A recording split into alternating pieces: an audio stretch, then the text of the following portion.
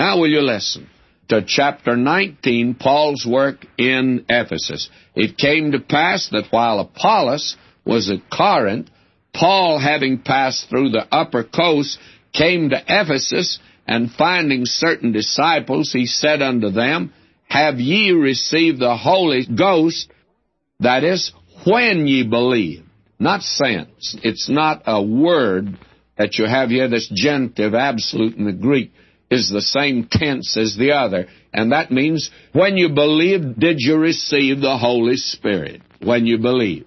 And they said unto him, We've not so much as heard whether there be a Holy Spirit. You see, he didn't come till the day of Pentecost, and they only knew the baptism of John. And he said unto them, Unto what then were ye baptized? And they said, Unto John's baptism.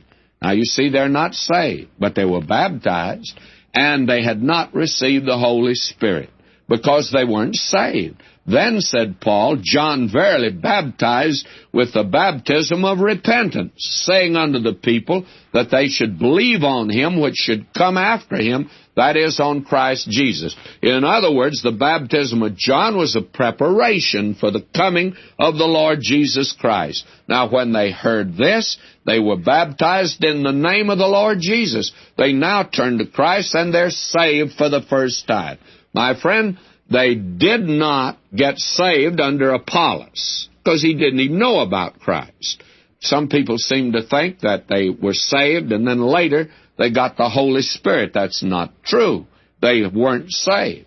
And when Paul had laid his hands upon them, the Holy Spirit came on them, and they spake with tongues and prophesied. That is, they spoke now the gospel. They could witness now, and they could witness. And I think the tongues that they witnessed with were tongues that were understood, just as it was in the day of Pentecost, because Ephesus was a polyglot city in the Roman Empire. East and west met all along that coast, and this was the great city of that day. Now, we are told, and all the men were about 12. Now, we see the beginning of the ministry in Ephesus, and as we've said, Paul's ministry in Corinth and in Ephesus was his greatest ministry. And I'm of the opinion his ministry in Ephesus was the greatest.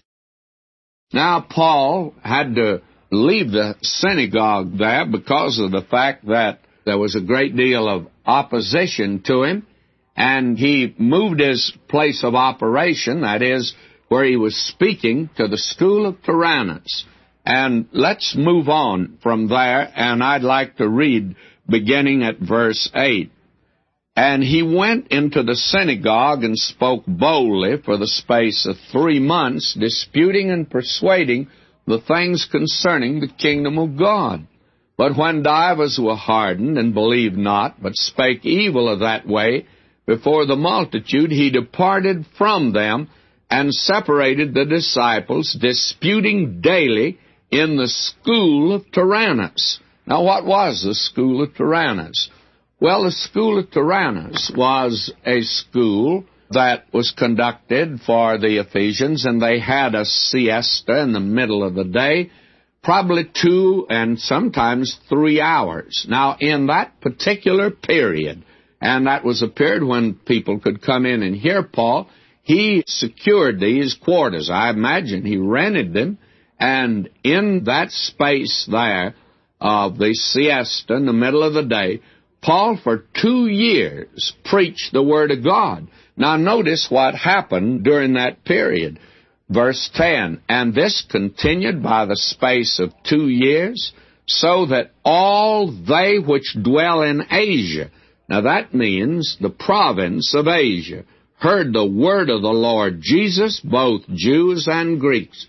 Now this gives you some conception of how the Word of God was growing in that day. And apparently from that advantage point, the church in Colossae came into existence. You see, Paul wrote to the Colossians as he did to the Romans, and he'd never even visited there. But he was the founder of the church.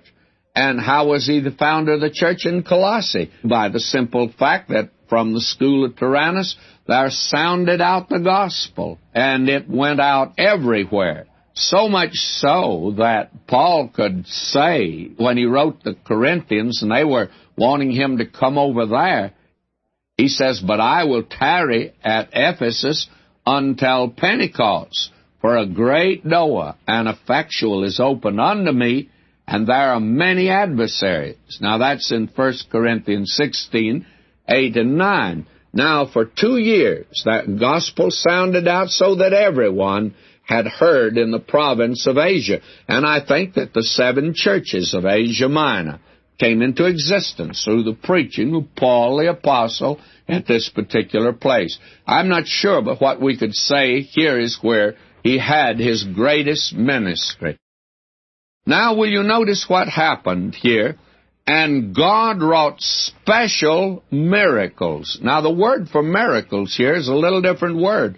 It's dunamis, and we get our word dynamite from that. God wrought special powers by the hands of Paul. Now, you see, he's exercising the gifts of an apostle. Now, here, in this great religious center, and it was a greater religious center than Athens or any other place, and it was a place that was satanic to the very core. The great temple of Diana was there. When we get to the epistle to the Ephesians, we'll be talking about these different places Paul visited in a great deal more detail than we can here in the book of Acts. And I want to talk about that temple and about the satanic worship that was carried on in that place. Now, in order to meet that opposition, God granted him special powers, so that from his body were brought unto the sick handkerchiefs or aprons, and the diseases departed from them, and the evil spirits went out of them. Now, I'd like to pause there a moment to say something that needs to be said today. What were these handkerchiefs, or aprons, as they're called also? Well, Paul used these in his work. Remember, he was a tent maker, and that's a warm climate. Now, when he's bending over making the tent, why, he perspires, and perspiration would drop down on the tent he's making. So he has their handkerchief or an apron that he just reaches down, gets up, and mops his brow. And it was a dirty thing, they were, and the people came and picked up these dirty handkerchiefs, and the disease departed from them. Now, it was true that in that area there were the mystery religions, and they went in for cleanliness. They used white garments, white everything. Everything had to be just cleaned, and everything had to be just so. And it's, as it were, God is rebuking all of that, and these dirty sweat bands were picked up by the people and were used actually in healing. They're not quite what folks seem to think today that they were. And it reveals the special power that was granted to the Apostle Paul. And as far as I know, this is the only incident that this ever took place. And that includes the modern day in which we live, friends. It's almost next to blasphemy for anybody to say that they've got a power of sending out some little handkerchief and that there's power in that. To begin with, for Paul, it wasn't a handkerchief. They just come and get these old sweat cloths that were there. And that was the thing God was using to rebuke the heathen pagan religions of that day. And the evil spirits went out of them. Now, will you notice, then certain of the vagabond Jews, these are the wandering Jews, they were going from place to place, and they were engaged in this type of thing, of casting out demons themselves. In fact, they dealt with the occult.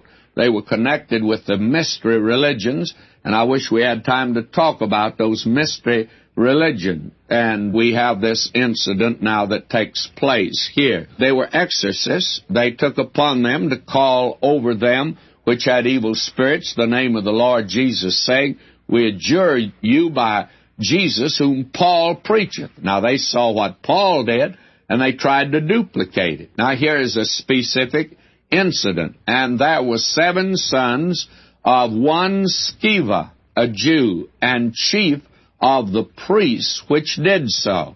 Now, the priests actually had gone into this type of thing. And will you notice? And the evil spirit answered and said, Jesus I know, and Paul I know, but who are ye? Now, Jesus I know that's the word genosko. They knew who he was. And the man in whom the evil spirit was leaped on them and overcame them and prevailed against them, so that they fled out of that house naked and wounded. Now, the attempt of the sons of Sceva to try to duplicate the miracles of Paul, you see, backfired. And it backfired to their humiliation and hurt. It was great embarrassment, apparently, for them. Now, will you notice verse 17, and this was known to all the Jews and Greeks also dwelling at Ephesus, and fear fell on them all, and the name of the Lord Jesus was magnified. Now you see the effect that this sort of thing had. It caused the name of the Lord Jesus to be spread through that entire pagan city. And Ephesus, friends, was a great city, and the entire city was shaken by this. You can see that the miracles Paul performed, the other apostles, it wasn't the type thing that you hear of today. Who's moved by these things today? Why, they've been coming and going in Los Angeles and Southern California for years, and it's made no dent or impression on this great pagan city here. But Ephesus was shaken to its very foundation, and the name of the Lord Jesus was magnified. Well, he's not magnified in this area. Now, verse 18, and many that believed came and confessed and showed their deeds. Many of them also, which used curious arts, brought their books together and burned them before all men. And they counted the price of them and found it 50,000 pieces of silver. Well, that would be approximately $8,000 today. That's quite a bonfire, by the way, an $8,000 bonfire, and that's what you have here. So mightily grew the word of God and prevailed. Now, will you notice, after these things were ended, that is, after these experiences that Dr. Luke has recorded here took place, Paul purposed in the Spirit, when he had passed through Macedonia and Achaia, to go to Jerusalem, saying, after I have been there, I must also see Rome. Now, apparently, after this missionary journey, it was the intention of Paul to go to Rome. And the interesting thing is he did, but not the way he planned it. Now, will you notice, verse 22, so he sent into Macedonia two of them that ministered unto him, Timotheus and Erastus, but he himself stayed in Asia for a season. Now, this was the time that he wrote the Corinthians, and apparently Timothy and Erastus took the letter and told the people in Macedonia, that would include Philippi, Thessalonica, and would also include those that were in Achaia, which would be Athens and Corinth. That great door and effectual is open unto me, but there are many adversaries. And we see now what the adversaries are satanic. This is a center of pagan religion that was Satan worship. Satan worship is not new at all. Now will you notice verse 23, and the same time there arose no small stir about that way. You see, Christianity at that time didn't have the name of a church or a denomination at all. It was just called that way. It was a new way. Certainly was. The way was the Lord Jesus. I am the way, the truth, and the life, he said. Now, we read this story here, verse 24. For a certain man named Demetrius, a silversmith, which made silver shrines for Diana, or Artemis, brought no small gain unto the craftsmen. Now you see around this great temple of Diana that was there, and that was a great pagan temple, And it was the center of business, by the way. It was the bank of that day.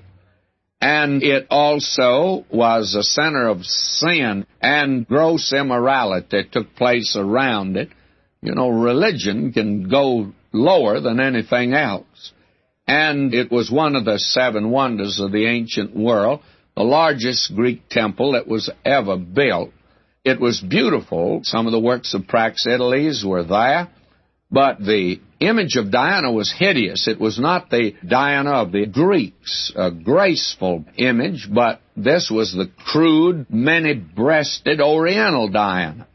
And they were selling these little images, you see. It was big business that he's interfering with. And the uproar of the silversmiths, led by Demetrius, it centered actually about their bread and butter. They made these little images, sold them, and they were doing well. And the temple of Diana in Ephesus, here it was, one of the seven wonders of the ancient world. We're going to talk about it when we get to the epistle of Ephesians. And they have this meeting about it. Now notice what took place. And he called the workmen together of like occupation, and he said, Sirs, ye know that by this craft we have our wealth. They were getting rich. And I tell you, you don't step on a man's pocketbook without hearing him say, ouch. And notice verse 26, Moreover ye see and hear that not alone at Ephesus, but almost throughout all Asia, this Paul hath persuaded and turned away much people, saying that they be no gods, which are made with hands. So then not only this our craft is in danger to be set at naught, but also that the temple of the great goddess Diana should be despised, and her magnificence should be destroyed, whom all Asia and the world worshipeth. Now this was the center of commerce, the center of worship, and the center of religion, actually the center for the Orient and the Occident. Here is where east is east and west is west, and Kipling was wrong. They did meet in Ephesus, and the worst of both came out. Verse 28, And when they heard these things, they were full of wrath, cried out, saying, Great's Diana of the Ephesians. Now, they got a bunch of placards. This is a day when we don't have any writers, except they can write one sentence placards. And in that day, they were good at that. And so they're not very original. They just put on the placard, Great is Diana of the Ephesians. Went around the city squealing that out. And the whole city was filled with confusion. And having caught Gaius and Aristarchus, men of Macedonia, Paul's companions in travel, they rushed with one accord into the theater. And when Paul would have entered in unto the people, the disciples suffered him not. Well, Paul would have been mobbed, of course. Absolutely, he would have been slain. And he's had one experience like that over in the Galatian country in Lystra. Now, in verse 31, I'm reading, And certain of the chief of Asia, these are called Asiarchs, which were his friends, sent unto him, desiring him that he would not adventure himself into the theater. There was a mob there, and these men were outstanding men in that area. Many of them had turned to Christ, and they advised Paul. They said it'd be foolish for you to go into the mob. You wouldn't do a bit of good. Some therefore cried one thing and some another. Real mob, you see. For the assembly was confused, and the more part knew not whereof they were come together. And they drew Alexander out of the multitude, the Jews putting him forward, and Alexander beckoned with the hand and would have made his defense unto the people. Now he was a local official. But when they knew that he was a Jew, all with one voice, about the space of 2 hours, cried out, Great is Diana of the Ephesians. This is what's known as freedom of speech. They didn't permit him to speak because they wanted to run around and squeal, Great is Diana of the Ephesians. Now, when the town clerk had appeased the people, and the town clerk really means he's a local official, had appeased the people, he said, Ye men of Ephesus, what man is there that knoweth not how that the city of the Ephesians is a worshipper of the great goddess Diana, and of the image which fell down from Jupiter. Seeing then that these things cannot be spoken against, ye ought to be quiet and to do nothing rashly. In other words, he says, you're making too much out of this. Well, look at this great temple. And this is a popular thing. Why, we know that nothing can happen to this. And all, of course, that's been in ruins for nearly 2,000 years now. Now, will you notice? And he says, for ye have brought hither these men, which are neither robbers of churches, nor yet blasphemers of your goddess. Wherefore, if Demetrius and the craftsmen, which are with him, have a matter against any man, the law is open. Their deputies, let them implead one another. In other words, if you want to bring a case against these men, the court is open, and that they do not need to worry about the worship of Diana. And if they want to make a legal charge, they can do that. Well, when this man called their attention to what they were doing, why, they immediately break up, and the crowd goes home. Notice this, but if ye inquire anything concerning other matters, it shall be determined in a lawful assembly. Now, he said, if you have something else, why, let's all sit down and put down the placards and quit running around squealing, and sit down and let's have an orderly meeting. Well, that's what they didn't want, of course. For we are in danger to be called in question. That is, we are in danger of being accused for this day's riot. Riots are not new, friends. This is something that sounds very much up to date. There being no cause whereby we may give an account of this concourse. And when he had thus spoken, he dismissed the assembly. And the crowd, they all went home. And now the work of Paul actually in Ephesus is ended. His ministry is over now. I'm moving now to chapter 20, verse 1. And after the uproar was ceased, Paul called unto him the disciples, and embraced them, and departed for to go into Macedonia. And when he had gone over those parts, and had given them much exhortation, he came into Greece, which means he went to Athens, and to Corinth, and there abode 3 months. And when the Jews laid wait for him, as he was about to sail unto Syria, he purposed to return through Macedonia. And there accompanied him into Asia Sopater of Berea, and of the Thessalonians Aristarchus, Secundus, and Gaius of Derbe, and Timotheus, and of Asia Tychicus, and Trophimus. All of these now were believers that had come to Christ under his ministry, and he has quite a delegation now, and these men are missionaries. These going before tarried for us at Troas. You will recall that at Troas, Paul performs a great miracle. He raises a man from the dead. You see, this man Paul had the sign gifts of an apostle. We need to recognize that. This is what established the message he was bringing. Now, if you enjoy travel logs, I can't imagine one that's more thrilling than the one that we're going to take up right now in this 20th chapter. As we saw last time, Paul was on his 3rd missionary journey. And now he is returning back from that journey, and he's going all the way to Jerusalem. And he has, to my judgment, one of the most thrilling trips. Now, we saw in the first 5 verses that Paul has now covered the European section of his 3rd missionary journey. Now, when we come down to verse 5, this records the visit of Paul to Troas. Now, you will recall that this was the springboard from which he leaped into Europe on his 2nd missionary journey. Now he comes back to Troas on his last missionary journey here into Europe. Let me read verse 5. These going before tarried for us at Troas. Now there was quite a party, quite a group of men, missionaries.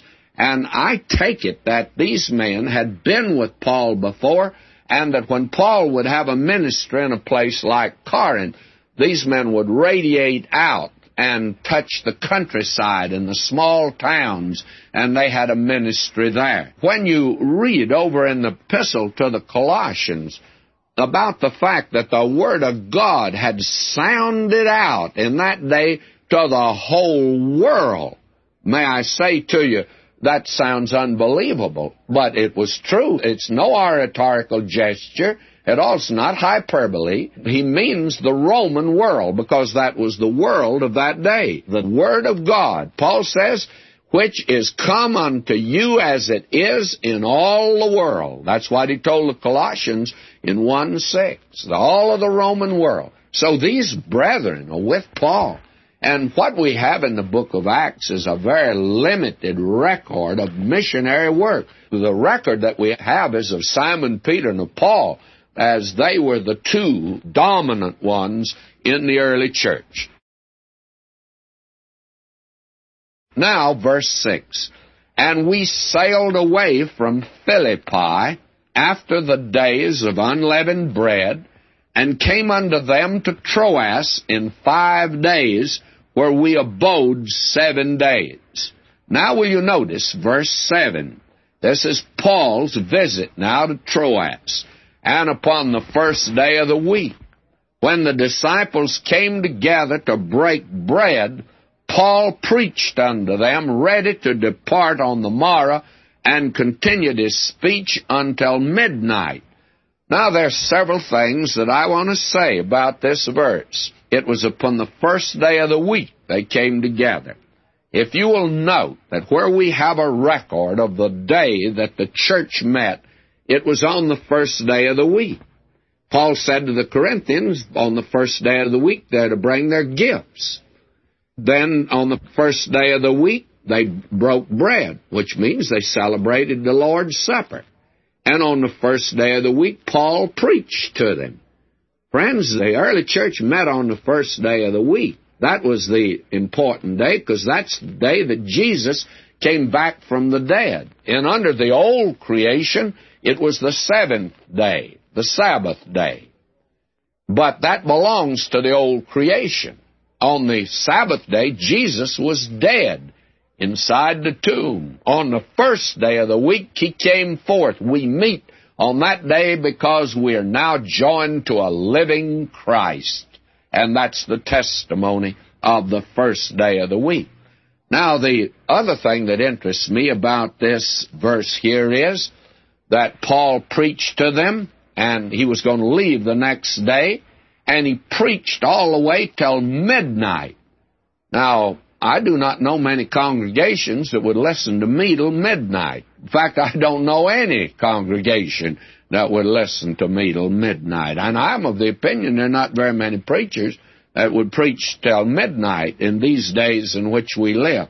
But I suppose the excuse is this was Paul's last visit, and it was a tender meeting of course, and so Paul's getting ready to leave, and he'll not be back. This is his last trip here. That may give the excuse for it. I tell folk today that, and very frankly admit, I'm a long-winded preacher. I'm known as that. And it's a good thing on radio here that there's a cut-off time, and I have to be off the air, because if it was otherwise, I just talk on and on and on. I love to teach the Word of God.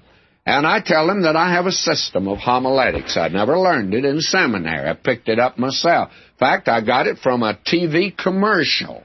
And of all things, a commercial of a cigarette. And it's this. It's not how long you make it, but how you make it long. And I believe in making it long, and I have scriptural authority for that. Paul did. Now, he spoke till midnight. And you can't help but smile at this. Let me read on. Verse 8. And there were many lights in the upper chamber where they were gathered together. They had the place lighted up. You talk about a bunch of swingers. The early Christians were, friends. They didn't stay up at midnight whooping it up. They stayed up at midnight listening to the Word of God and praising Him. I tell you, we have let the world take away from us the fun that we ought to be having today with the things of God. So if your preacher goes over a little, friends, be patient with him, just so he doesn't go to midnight. And Paul, I think, made a mistake here going to midnight in one sense, because look what happened. There sat in a window a certain young man named Eutychus, being fallen into a deep sleep. Now, I had a friend that preached up in the country in Middle Tennessee. And he was a country boy from Middle Tennessee, and he had many of the quaint sayings. And I've held meetings in this same church where he made this statement. And what would happen in the summertime, they have protracted meetings, and to me it was a Bible conference. And I know one night when I was speaking that it was quite interesting. In the back of the church, they had a place for pallets. And when one little fella would go to sleep, a mother would be holding, she'd just get up, take him back, and put him down on the pallet. And then in a few minutes, another little fella goes to sleep, and Mama gets up, takes him back, puts him down on the pallet. Now, I have seen as many as a half a dozen children asleep in the back of that church. And this preacher was preaching there. And so one night, after several of the mothers had made quite a trek back, taking a little sleeping child and putting him down on the pallet, this preacher just interrupted himself, made a statement. He says, you know, says Paul preached till midnight, and he only put one to sleep, and I've been preaching here to about 9 o'clock, and I've put 4 to sleep. And he said, I must be a better preacher than Paul, because I can put more to sleep than he can put to sleep. Well, my friend, may I say to you that Paul put 1 to sleep, and so that's been a comfort to me. When I look at the congregation, I see some brother or sometime a sister out there asleep. I say, it's all right, just let them sleep, because Paul put them to sleep too. But what happened, this young fellow was sitting in a window, and it was upstairs, and what happened? And as Paul was long preaching, oh, I love that, he sunk down with sleep. In other words, I think the boy snored, and fell down from the 3rd loft. Now, apparently he was up higher than the 2nd floor, and he fell down. He was taken up dead. Now, that's a tragedy, you say, and a moment ago I said this is laughable. Well, it is because of the way it worked out. But if this had been the end, it would have been a tragedy. Now, notice what happened. And Paul went down and fell on him, and embracing him said, trouble not yourselves, for his life is in him. When he therefore was come up again, and had broken bread and eaten, and talked a long time, even until break of day, so he departed. And Paul raised this boy from the dead. Now, you remember that Simon Peter raised Dorcas from the dead. Paul raised from the dead. These were gifts that belonged to the apostles and those in the early church that were witnesses. After the canon of Scripture was established, you don't have these gifts. In fact, they're definitely not needed. But at this time, they were.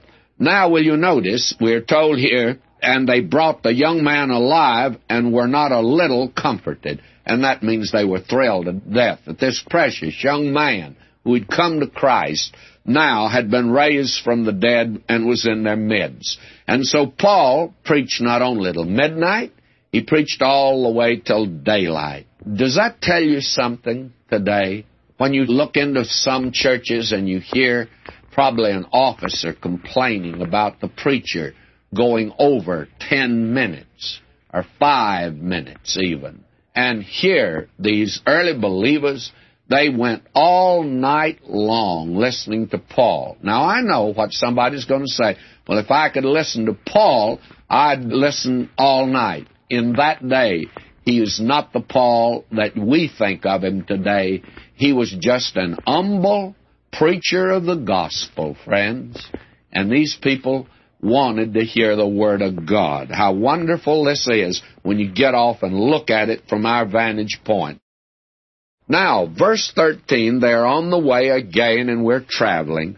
And Dr. Luke is along because he writes, and we went before to ship and sailed unto Assos, there intending to take in Paul, for so had he appointed, minding himself to go afoot. Now, he went down the coast, and if you'll get the chart that we have with our notes and outlines, and I do hope that you have that, you'll see that on the 3rd missionary journey, actually, Paul went down the coast to Ephesus, and the others took ship and came by ship down. Why would you think Paul would go by foot? Well, to witness on the way. I think there were many places that he probably stopped on the way to witness. Verse 14, and when he met with us at Assos, we took him in and came to Mytilene. And we sailed thence and came the next day over against Chios. And the next day we arrived at Samos and tarried at Trogyllium. And the next day we came to Miletus. That's a good exercise in pronunciation, as well as doing a little study in geography and having a nice travel log. Now will you notice, verse 16, for Paul had determined to sail by Ephesus, because he would not spend the time in Asia, for he hasted, if it were possible for him, to be at Jerusalem the day of Pentecost. Now, Paul is determined to go by Ephesus and determined to go to Jerusalem, and for very definite reasons. Now we are going to move along. Verse 17, and from Miletus he sent to Ephesus and called the elders of the church. Now, maybe you'll want to leave my map or my chart at this particular point, but you don't need to. But if you get a good map, you'll see that Ephesus actually at this time seems to be inland somewhat. Now, the river was filling up the harbor at Ephesus, so that today the city of Ephesus is removed 2 or 3 miles from the water's edge, and a great part of the city is even 5 miles away. And Miletus is down the coast, and it is on the coast. So he sent for the elders to come down there. Now notice verse 18, when they were come to him, he said unto them, Ye know from the first day that I came into Asia, after what manner I have been with you at all seasons. Now Paul was a faithful witness for Jesus Christ, and he could use that as the basis. He says, you know how I have given you the Word of God. Paul pulled no punches. He gave the total Word of God. Now he goes on, serving the Lord with all humility of mind, and with many tears and testings, which befell me by the lying in wait of the Jews. These were the religious rulers. And how I kept back nothing that was profitable unto you. You see, I'm not the first one to have a Through the Bible radio ministry. Paul went through the Bible. He said, I gave it all to you. I declared the full counsel of God. But they showed you and have taught you publicly, and from house to house, testifying both to the Jews and also to the Greeks, repentance toward God and faith toward our Lord Jesus Christ. And now, behold, I go bound in the Spirit unto Jerusalem, not knowing the things that shall befall me there, save that the Holy Spirit witnesseth in every city, saying that bonds and afflictions abide me. But none of these things move me, neither count I my life dear unto myself, so that I might finish my course with joy, and the ministry which I have received of the Lord Jesus, to testify the gospel of the grace of God. Now here is where a great many good men differ. And some of my best friends in the ministry, and they're much better Bible teachers and more of an authority than I could possibly be, they believe that Paul made a mistake in going to Jerusalem, that he should not have gone. Now, this testimony gives here, I think, is important. I personally think he was entirely in the will of God, and Paul makes it clear here his position. Now, what is his position? He said, I'm going to Jerusalem, and I'm bound in the Spirit, because the Spirit of God has testified to me everywhere what waits me in Jerusalem, that bonds and afflictions. Now, the Spirit of God did not put up a roadblock as he did when Paul wanted to come to Ephesus the first time. No, sir, he didn't do that. He just said, Paul, I want you to know what you're walking into. And Paul makes it very clear. Paul says, I don't count my life dear. I'm willing to lay my life down for Jesus. And he wanted to bring this gift with his own hands to the poor saints in Jerusalem. And so Paul's going to Jerusalem. And for me, I think it's in the will of God. When he got to the end of his life, he can say, I finished my course. I think he touched all the bases. Jerusalem was third base, and I think he made it. I'm not sure but what it was home plate. No, he hadn't gone home when he was in Jerusalem. Now will you notice, verse 25, And now behold, I know that ye all among whom I've gone, preaching the kingdom of God, shall see my face no more. That is, in this life. Wherefore I take you to record this day, that I'm pure from the blood of all men. For I have not shunned to declare unto you all the counsel of God. Friends, as many of you know, I'm a retired preacher today. I have made blunders and failures in many directions. But I look back on my ministry, and I can say to you truthfully today, when I stood in the pulpit, I declared the Word of God as I saw it. Now, it was not always received in a friendly manner. I find out there are a lot of the pious saints today, they really don't want to hear the Word of God. And Paul found that to be true. And my business has been, and I have deep satisfaction today, that if I went back to any pulpit I ever preached in, I haven't anything to add to what I already said. Now, maybe I could say it a little better than I did then, and I sure hope I could. And I wish I could say it better, and I'm saying it today. But the important thing, friend, is to make sure we declare the whole counsel of God. Give out the Word of God. Now listen to Paul. He says, Take heed, therefore, unto yourselves to all the flock, over the which the Holy Spirit hath made you overseers, to feed the church of God, which he hath purchased with his own blood. And I believe that's the business of the officers of the church, is to see that the church is fed. They're not to run the church. They're to see that the church is fed the Word of God. For I know this, listen to Paul, that after my departing shall grievous wolves enter in among you, not sparing the flock. And friends, I've seen that. That can happen. The devil wants to get into a church where the Bible has been taught. He'd like to wreck a radio ministry that's teaching the Word of God. And there's quite a few of them that are teaching the Word of God today. And I rejoice with these brethren of mine. The devil, he's not our friend. He's our enemy today. And Paul said to them, that's what would happen there in Ephesus. Now he says, Also of your own selves shall men arise, speaking perverse things, to draw away disciples after. In other words, there'll be little termites in your midst that are going to cause trouble after I leave. Therefore watch and remember that by the space of 3 years I cease not to warn everyone night and day with tears. And now, brethren, I commend you to God, to the word of His grace. And that's what we can always do when we leave a people, which is able to build you up and to give you an inheritance among all them which are sanctified. And then Paul can say, I've coveted no man's silver or gold or apparel. Preachers should not be money hungry. And now notice, Yea, ye yourselves know that these hands have ministered unto my necessities, and to them that were with me I've showed you all things. And then he goes on. Now notice the tender departure. And they all wept sore, fell on Paul's neck and kissed him, sorrowing most of all for the words which he spake, that they should see his face no more, and they accompanied him unto the ship. Isn't that a tender departure of Paul and a fond farewell? Now, friends, as we come today to this 21st chapter of the book of Acts, we merely continue on with the Apostle Paul on his return journey from his third missionary trip.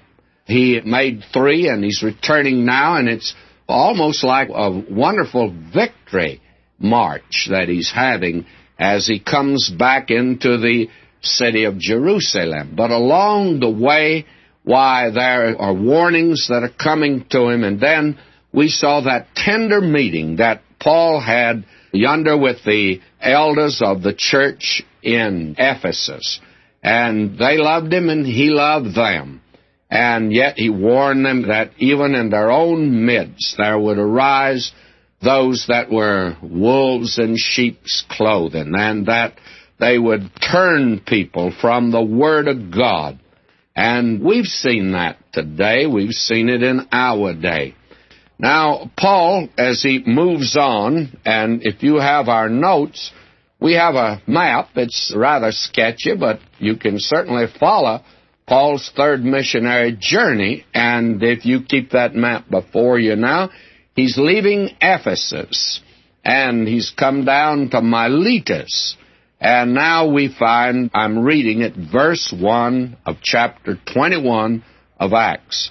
And it came to pass that after we were gotten from them and had launched, we came with a straight course unto Coos, and the day following unto Rhodes, and from thence unto Patara.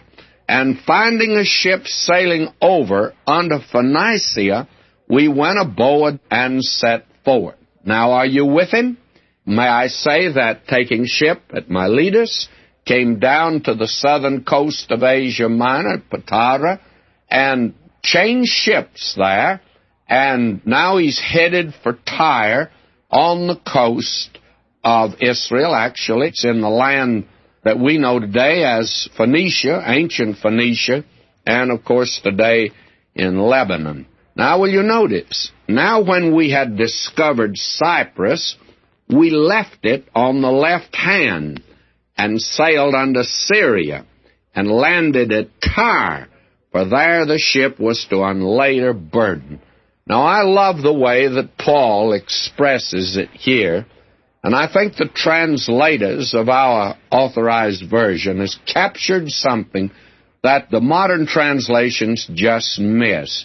For instance, he talks about they discovered Cyprus, then they just left it on the left hand, which simply means that as they are sailing now to Tyre, Cyprus looms in the distance. Well, they didn't want to land there. Paul had been there before, and he didn't discover it when he was there before. It had been discovered long before that. But all it means is simply that it loomed on the distance to their left. And then they left it because they are not going to stop there. And they go on to what was then Syria, but Tyre is the city. Tyre was a great commercial center, had been from ancient times. Now, notice what Paul does. Verse 4, and finding disciples, we tarried there 7 days, who said to Paul through the Spirit that he should not go up to Jerusalem.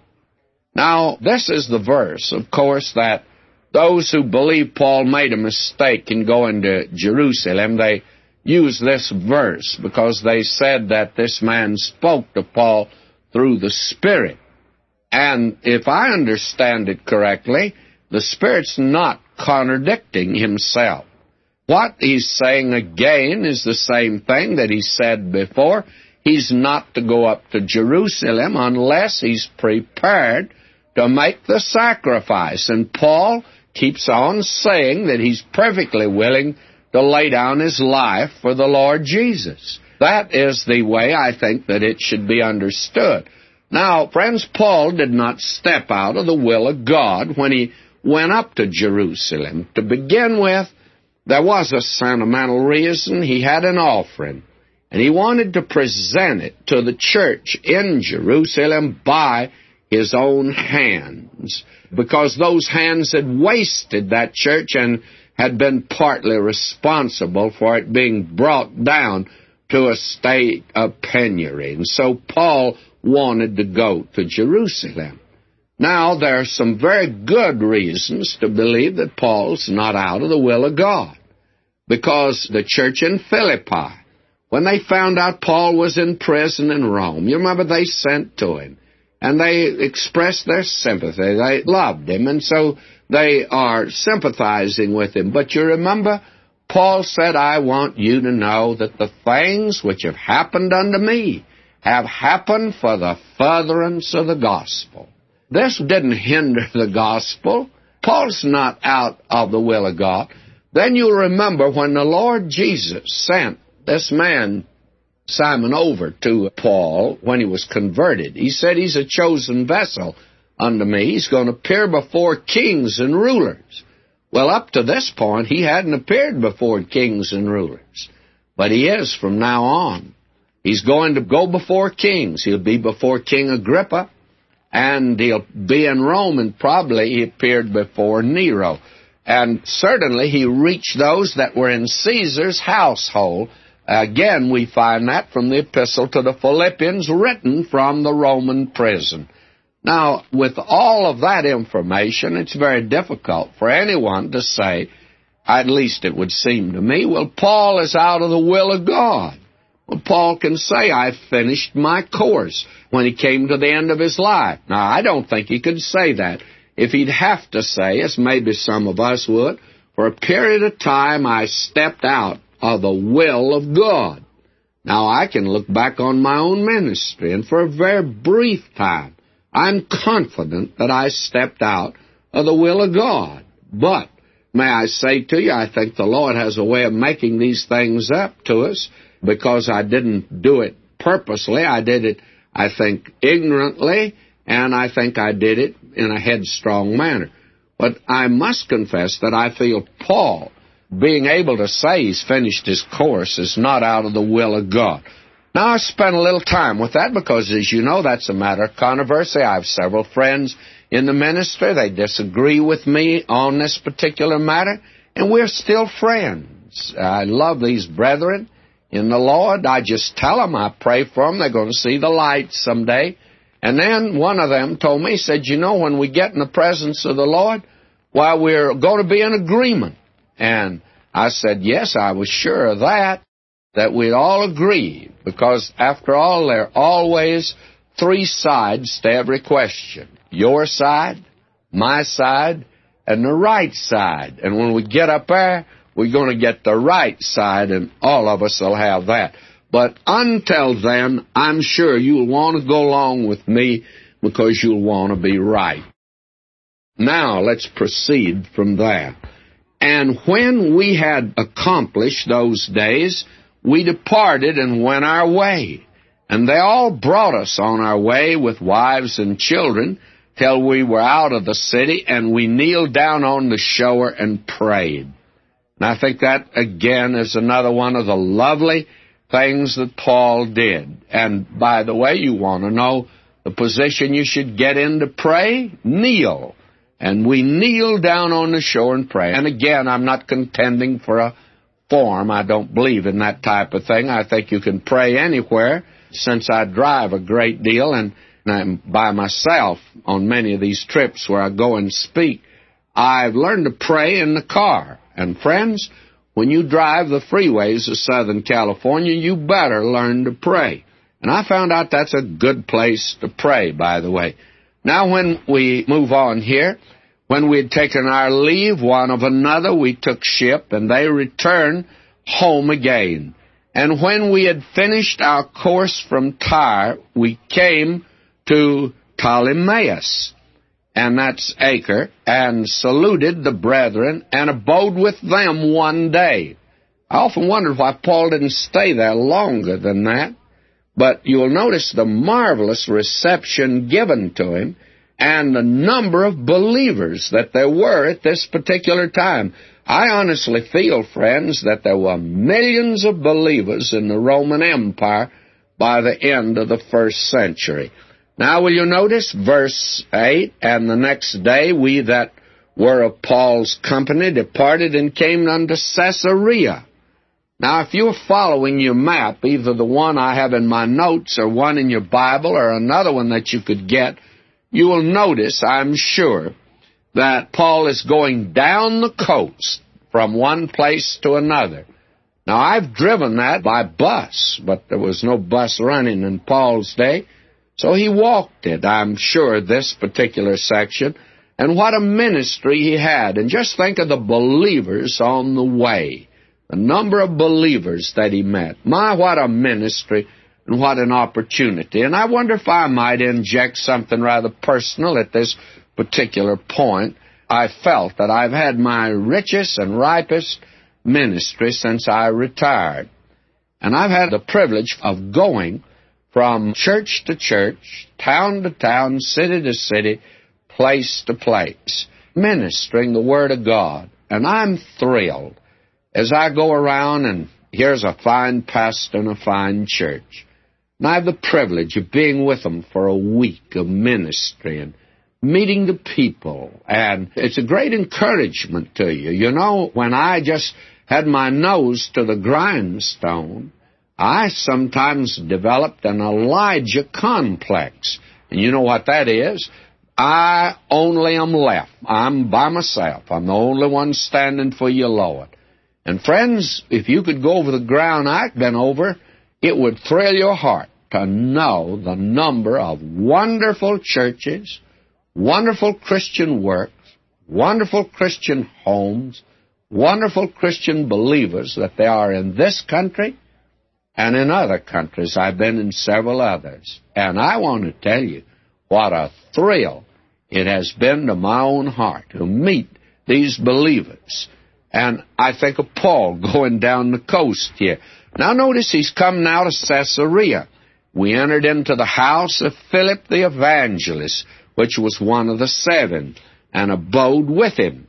Philip the evangelist now, and that means he was a teacher, and the same man had 4 daughters, virgins, which did prophesy. Now there was the gift in the early church of prophecy. See, there's no written New Testament yet, friends.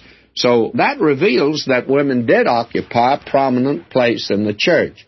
When we get to the epistle to the Philippians, I'm going to dwell on that and probably say something rather radical and revolutionary. And now that I'm not a pastor, I can say it and get by with it because nobody can get after me. So we'll save that when we get to the epistle to the Philippians.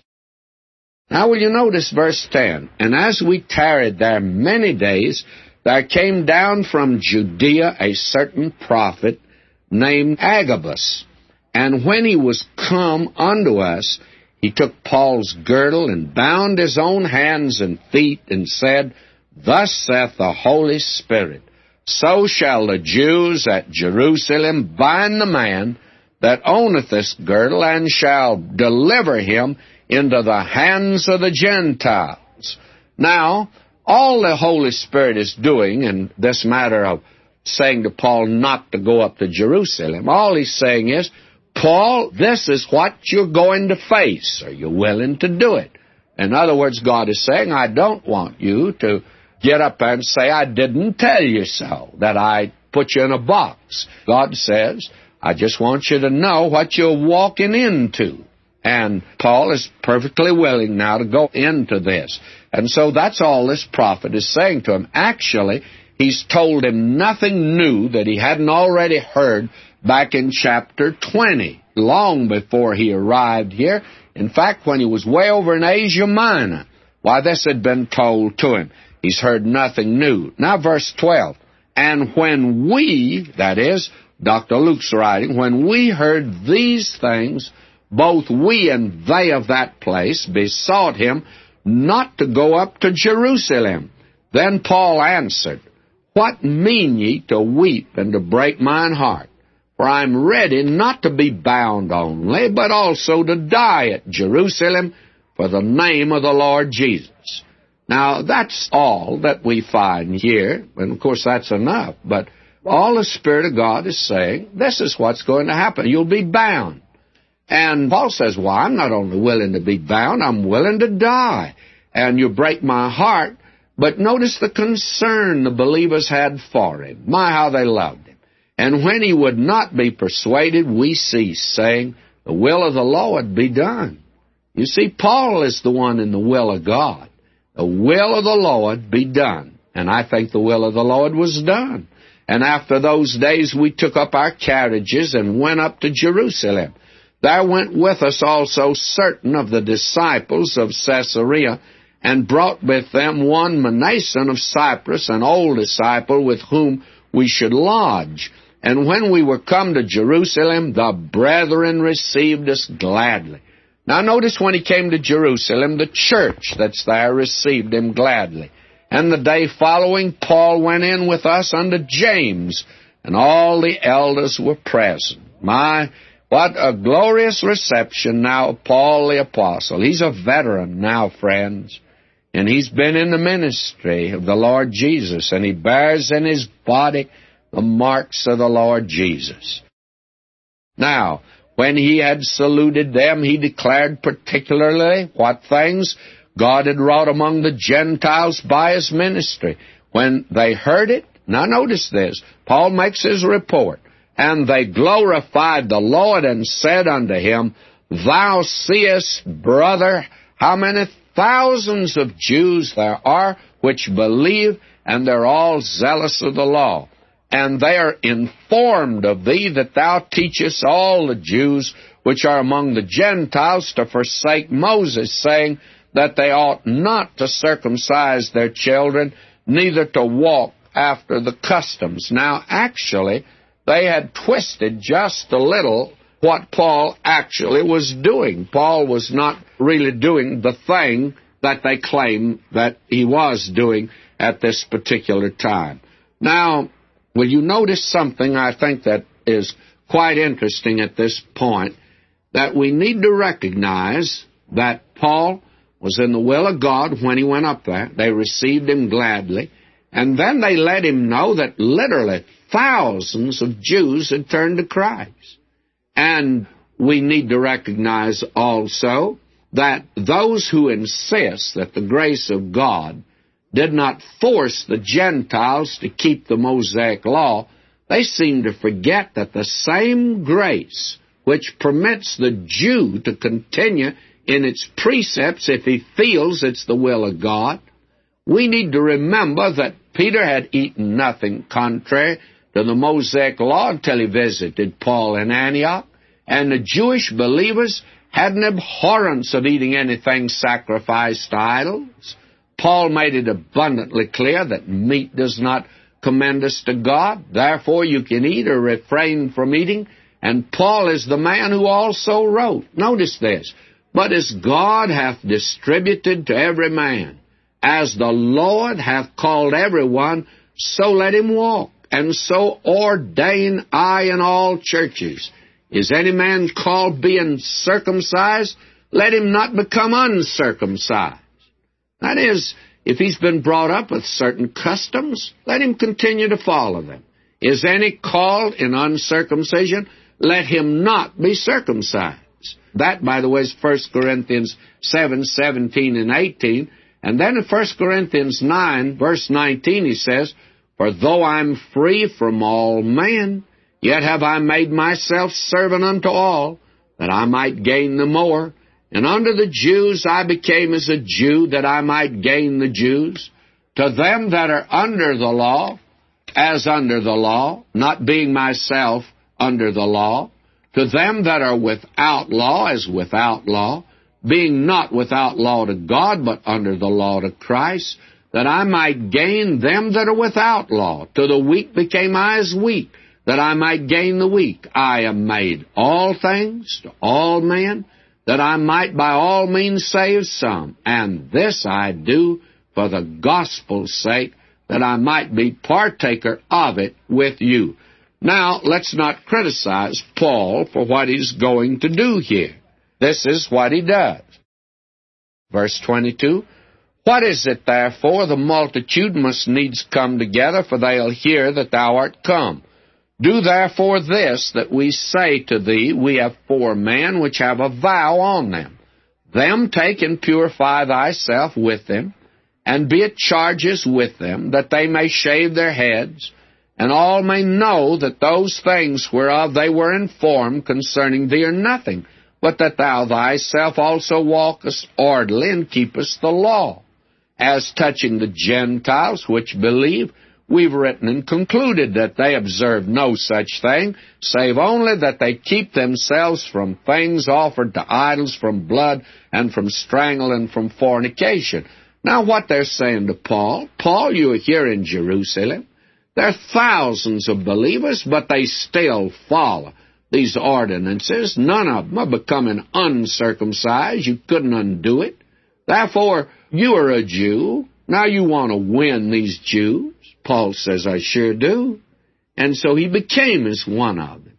And the vow he took is actually not in the Word of God. I mean, it was never part of the law. It was something they added.